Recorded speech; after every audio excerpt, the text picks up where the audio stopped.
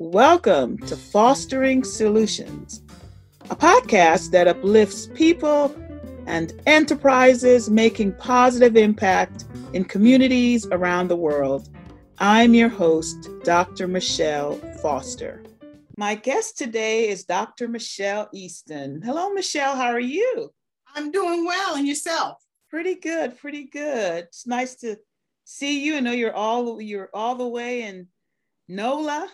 New Orleans, how are things down there today? Things are good. Things are good. I won't complain at all. We are now a little bit, almost 2 months post Hurricane Ida, so things are somewhat getting better. But you know, we've been blessed in so many ways, and you know, COVID numbers are going down, which is always a good thing. Always great. Mm-hmm. Yes. So it's all good. It's all good. And we had a cold front, which in New Orleans, you cannot compare to Charleston. But how cold is cold? Like 60 degrees? It's been in the 60s and people have been bringing out, you know, the big heavy jackets and everything. Probably whipping out the fur coats and everything. Soon, it's coming.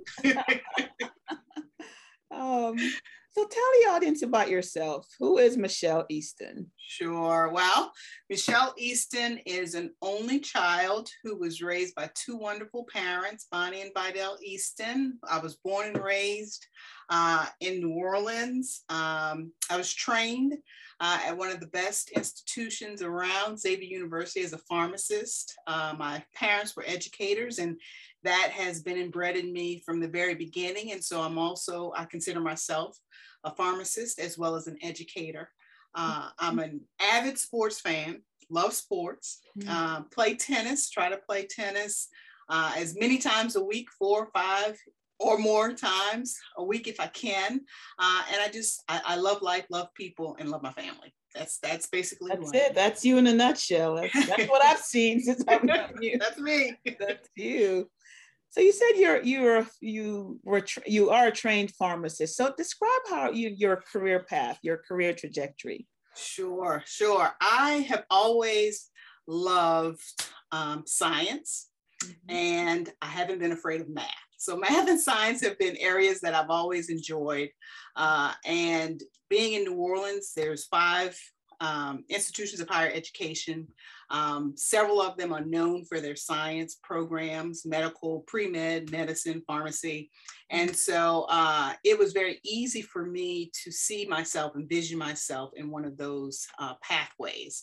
And during the summer times when I was in high school, elementary school, as well as high school, I was able to do some summer programs on college campuses and get a feel. Always good, yeah. Yes, get a feel for health sciences, and I just loved them. And so I chose to be a pharmacist. After graduating with my Bachelor of Science in Pharmacy, was able to practice here in New Orleans as a community pharmacist. And I also did a little bit of consulting pharmacy.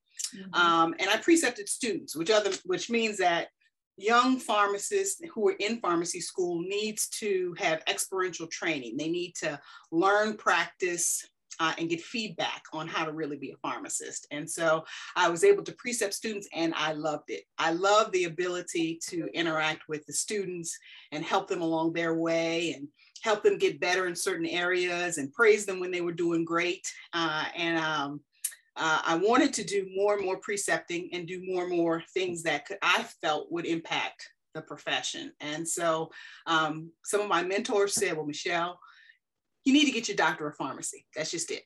And I really did not want to hear that at the time because, you know, when I was in college, I was one of the last classes to get the Bachelor's of Science. And all that I heard was I needed a Bachelor of Science to become a pharmacist. But to do more, at that time, I really needed to get the PharmD, the Doctor of Pharmacy, which is now the entry-level degree, but it wasn't when I was in school. So I went back, got my PharmD, decided to do a residency in psychiatric pharmacy. And I did that in medical psychiatric pharmacy. Yes, psychiatric pharmacy. And I was trained in Charleston, South Carolina. And so I was there Okay. Yeah, I was there for about a year and a half. And then from there, I was able to get a position in academic pharmacy where I was teaching pharmacy. Mm-hmm. And so I was using a lot of my psychiatric pharmacy. I would teach that part in the curriculum, but I also grew into an administrative responsibility in the School of Pharmacy, actually seeking out positions for our students to go get trained. So I was director of experiential education. And from there, I helped start that School of Pharmacy at Hampton University. I was there for about 6 years and then got recruited to come to University of Charleston in Charleston, West Virginia. Virginia. I tell people I've lived in both Charlestons, West Virginia as well as South Carolina. And I spent more time because I was a Charlestonian of West Virginia by choice for 14 years. And so I came to West Virginia to help start the School of Pharmacy at University of Charleston as assistant dean. And within 2 years of coming, 2.5 years of coming, then there was an opportunity for me to become the dean of the School of Pharmacy. So that has been my career trajectory from a professional perspective. Awesome. And you really made an impact in Charleston, not only on UC's campus, but also in the community. You were active on a number of boards and yes. so on. Yes. So that's something you got from your parents, just being that, always wanting to give back? Absolutely. And it wasn't something that they told me to do. It was something that I saw them do. Yeah. And didn't necessarily, it wasn't foreign to me, right? Mm-hmm. So my parents were always engaged. When I was doing activities, they were the parents that would support those activities. Right. When I was, going to these summer camps, they were doing things on the college campuses or in the high school. So being educators, they were always, educators are real jewels and gems of the society. I am a little biased about that, but they truly are. In that, my mom's an educator too. So you know that they do more, so much more than just being good role models and examples in the classroom. They typically are very much engaged in the community. And so I saw that, and it was very easy for me to, when given the opportunity to serve, to serve, and I love to do it. Absolutely. So now you're doing something new. You've launched a new consulting company, yes. Custom Made Consulting. What's your vision for this new consultancy? Yeah, well, the vision is to help people. That's what I feel to be my calling, and to be able to assist people with their leadership skills and development, to be able to help people strategize, do strategy, and provide solutions in that regard. I do a lot of training of persons, individual as well as groups. And I think that it's helpful many times when you have someone outside of your organization, outside of your family, outside of whatever your unit is. They tend to be able to come in and say some things and help you move along, get you unstuck, get you to strive and move forward, typically a little bit more effectively than persons that are in-house. And it's not that the persons that are in-house aren't good. It's just that it's something about human behavior that typically we tend to give a little bit more credibility, be a little bit more patient, listen a little more. Yep. Be willing to try when you have someone who may not be an employee, a family member, whatever it may be. You tend to be able to be a little bit more effective. And so when I moved back from Charleston back to New Orleans, it was a family decision to help take care of my parents. My mom has dementia, she has Alzheimer's, and so I'm a caregiver primary. But the consulting business gives me an opportunity to manage time and my talents. To give you some flexibility.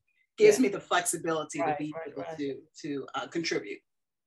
So that's what Custom Made Consulting is all about. The name, whenever you see it, MADE is in capital letters. Okay. And that is because if you work with Custom Made Consulting, we want to make a difference every day. I ultimately believe that most people, they do want to be of impact, and they have some meaning in the things that they do. And you want to be able to make a difference. And so making a difference every day is important. And then MADE is also making a difference exponentially. So you can do it every day. Okay. Yes, you need to be able to be a force multiplier is what I believe, right? You can help persons individually, but then those persons can go on to help other people. And so you can exponentially make a difference. And so that's what custom made consulting is all about. Right. You mentioned leadership in there, helping people to develop their leadership skills. Absolutely. So when you think of leadership, what skills, attitudes, and behaviors did you have to learn or adopt to achieve the success you have? And hopefully you're imparting those same things to your clients. Absolutely. I'll just take for me personally, because you did ask the question about myself. Mm-hmm. Many people have they have different perspectives about only children, right? So I'm an only child, but most people say, oh, you don't seem like you're an only child. But I say that I take on the only child's ability to self-assess, because they can go within themselves. They can keep themselves company. Those kinds of things are things that only children, many only children do. And I'm an extroverted introvert. I'm more introverted, but I can be extroverted when I need to be. Mm-hmm. But what I've learned in a skill that's very important, I think, in leadership is that it's very much about being a team. Mm-hmm. And being a team is important, that you understand and know who's on your team and what their strengths are and what their weaknesses are. And it's important that you know them for yourself, but you have to know that about your team members as well. And it's okay that people have weaknesses, because we're not perfect. Right. But a good team can balance someone's weaknesses with another person's strength. So the ability to be willing to self-assess, but also be willing to assess other persons, and being able to match people up or match the team strengths and dynamics together is a very important part for a perspective and a skill I think that leaders need to have. The other thing that I would say is that leaders need to be able to be effective communicators. Mm-hmm. And to be an effective communicator, my belief is that you have to be a better listener first. Absolutely. You have to be able to listen. And not be listening so that you can respond. You need to be listening so that you can see and understand what they've said and what they haven't said. Mm-hmm. And then your second part of communication is in how you respond. And sometimes a powerful leader doesn't have to say a whole lot. Many times what they do can speak for them, can set the tone, set the mood, set the expectation. And then, but that communication piece is extremely important. And that's what I think I've learned. And I am continuing to learn the importance of being a powerful communicator. Yeah, because it's amazing. People just would have a perception of you just from how you carry yourself. Absolutely. How you conduct yourself without you even thinking about it. That's right. That's absolutely right. They kind of tag you in. Right. Positive or negative. I mean, that's right. It's amazing. That's right. And so sometimes people will say, oh, you're just so quiet. Well, maybe I'm just observing. And you're taking it in. And I'm taking it in. Speak when it's, because I've seen you in meetings. Some people just speak a whole lot. Yeah. But I've been in meetings with you where you're very thoughtful. And I think I see that, sometimes I see that in myself. It's like you're observing, absorbing, and you're really thinking before you speak. You know what I mean? Yeah, that's right. Because you can't take your words back. Right. So for me, I think it's always important that when I speak, I want to know what I'm saying, mm-hmm. make it valuable and meaningful and impactful for people, mm-hmm. And that it can make a difference. But you're right. Sometimes people just talk and talk and talk. And then when it's important, you don't know when to decipher. Are they just talking to talk, or are they getting ready to say something? Here they go again. Yeah. That's right.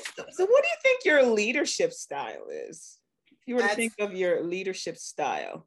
Yeah, I consider my leadership style, and what others have said about me as well, is that I'm more principle-centered leadership, which is one of Stephen Covey's kind of mm-hmm. phrases that he's effectively defined as more of a servant leader.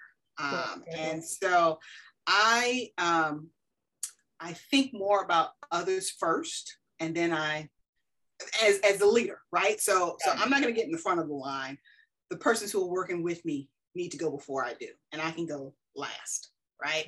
Yeah. And that translates into decisions I make when it comes to helping persons to get developed. Right. I need to be developed, but it's more important that they're developed. It's more important that their potential get realized and applied. And so being able to think externally and act externally, I think is extremely important. And that tends to be more of my style. And I tend to be more of a coach of persons. So I listen, and then I say, well, what do you think about this? Or had you thought about that?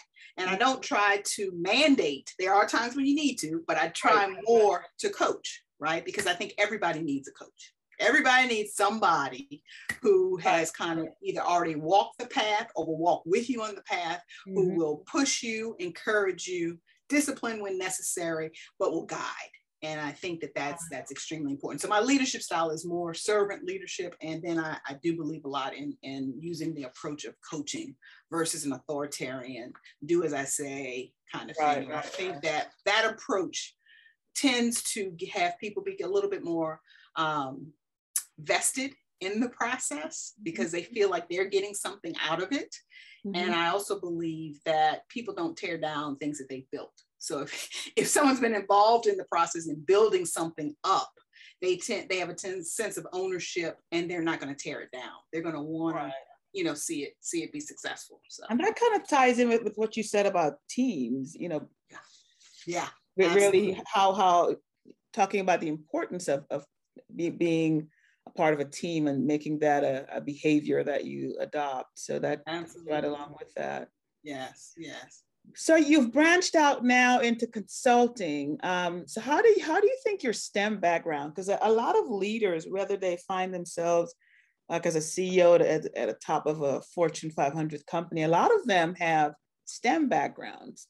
So how do you think your STEM background has prepared you for your consultancy? Yeah, well, I think in a very good way, STEM is a lot about solving problems in a logical, ordered approach to it. It's not happenstance. it's very structured, ordered, deductive. All of those things are important, and you learn that in STEM backgrounds. And I think as someone who helps persons with strategy, or someone who helps persons being coached, you can't be willy-nilly about it. You need to understand and know what the goal is, and then you develop a plan and you follow the plan, right? And then you adjust as you need to. As you implement and you see that things are not working, then you use your ordered perspective and say, okay, what did we change? What happened when we changed it? And then let's try this, let's try that, right? And so I think STEM has helped me a lot. And I think it goes hand in hand, I think, with the process. When people want assistance, when they're looking for someone to be helpful to them, they want them to be knowledgeable, but they want to know that they know what they're doing. And many times you may not quite understand why someone is doing it, but you get that there's a process in place. Exactly. And STEM, it's all about process. It's all about process, and we're just tweaking variables, right? Exactly. That's absolutely right. And you got to know what all your variables are. And sometimes we don't know all our variables, and then you have to manage for that. Right? Absolutely. You talked about coaching others. Have you received coaching along the way, and how did it impact your career? Yeah, I have received informal coaching. I didn't have a structured 12-month coaching session with persons. So I did not, I must say, that I did not have that. I would have greatly benefited from that. I did get a glimpse of it in a program that I worked in. They had some small coaching sessions involved in it, but it wasn't long-term. Right. But coaching, while I haven't had the formal, the informal has been extremely helpful. And the biggest part that I find to be helpful about coaching is the accountability piece, right? So the coach can help you be accountable for what you do and what you don't do, right? Right? And so, the coach doesn't do it for you, just like a coach in sports. They don't do it for you. They will show you, or they may give you some other activities to help enhance what it is that you're trying to learn or improve or remove from maybe a bad habit that you have. But ultimately, the pupil has to be willing and receptive, right, to the ability to get the feedback. But coaching is a wonderful force multiplier. It's a wonderful opportunity to accelerate some goals that you may have. Awesome. So this podcast is about leadership. So based on your experience, what are some keys to effective leadership? Keys to effective leadership, I believe, is that you need to be authentic. You need to be a person of integrity, because people have to trust you. Leaders, you have a big role. You have a big obligation, a big responsibility, and you're human. So you're not going to do everything right all the time.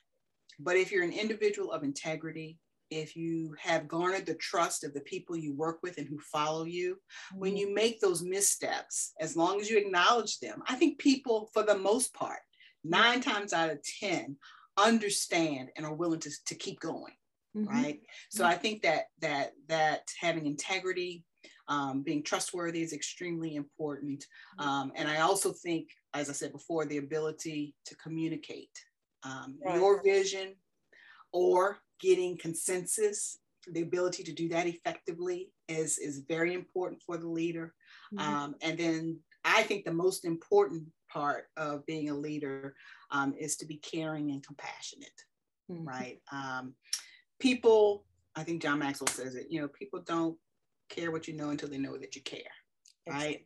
And if I know that someone cares for me and is not going to do me harm, right? If I know that someone cares about me and has my best interest at heart, right, then I can effectively lead and I can effectively follow, because the leader has to be a follower too, right? But I think one of the most important things is you have to have care and compassion. And in today's world, we need so much more of that. We need people to be caring, to be empathetic, to have compassion. That's what we need now more than anything, in my opinion. That is so true. And I think when people see that, they're comfortable being their authentic self at work. When they see that you care, that you don't mind if they have to take care of something with their child at school, whatever it is. Absolutely. They can be themselves and really produce beyond what you imagine. Yeah, and I think what we're seeing now, and when I was trained as psychiatric pharmacist, that was almost 30 years ago, or 25 years ago, and we didn't have the best awareness and appreciation for mental health. And I'll try to help people understand that there's a thing called an adjective, and so mental is the adjective, but health. The mental is describing the health, right? So physical health, we do a lot about our physical health. That's one type of health, but the mental health is important. So as a leader, you need to understand that well-being. People can't give their best to you if they're stressed, if they have things going on at home, if they have they need a mental health day. There's nothing. I support that, right? Because there's some times where, yes, you can have me in this office, but I'm not there. Right. I'm mentally checked out, right? And so a leader who can be compassionate enough to understand that person's mental health needs to be as important as their physical health. Absolutely. And the role that I can play as a leader to be compassionate about that and say, or maybe you need to get some additional assistance. Right. And showing the care. And I think that's extremely important. And we're seeing taking your time off, because some people think it's great. Oh, I don't want to take your time off. Take your time off. Yes. That's one thing that I learned that was important. I would say I did have to learn that.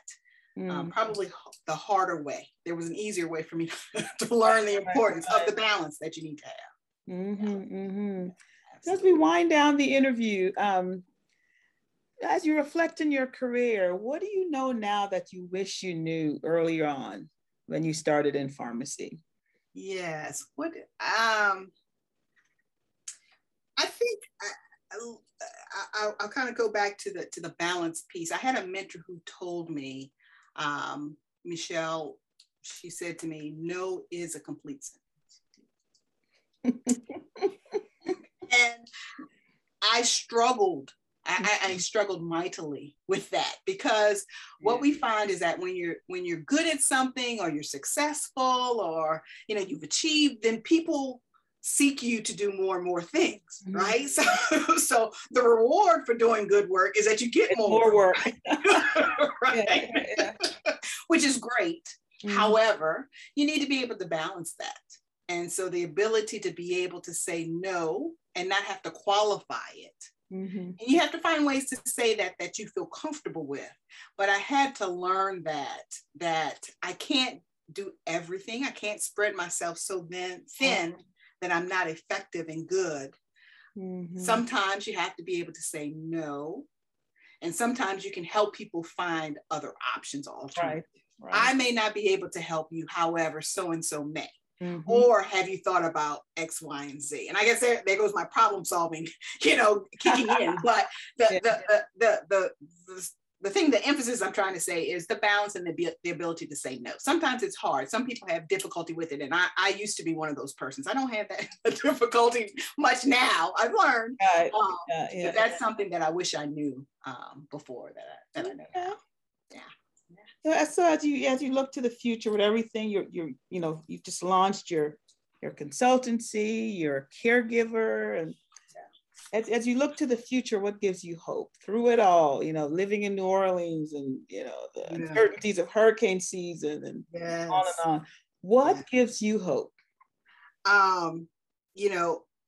I'm one of these people, I love quotes, because sometimes quotes give me energy, they give me grounding.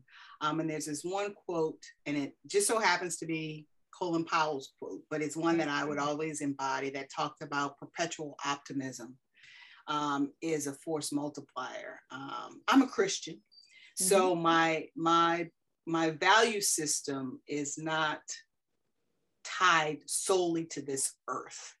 Right. So my faith and my values shares with me that better is ahead. And so I commonly often will say, my best, our best is yet to come, because I have that sense of hope. I know that things may look bad, but sometimes things look bad before they get better. Right. And so all is darkest before the dawn. Right. There you go. There you go. That's right. So I have this perpetual optimism, a hope for good things. I believe that things will get better. But I'll tell you, having been in higher education for 20 years, a little bit more than that, it's the young people that also give me hope, because a lot of them, especially today's youth, they look at us like we're crazy. They're like, why are we doing this? And why is it like they challenge, they question, and they challenge. And that's what we need if we're going to change and improve and get better. You have to be challenged, because otherwise it's the status quo, right? We're fine. Same old, yeah, same old.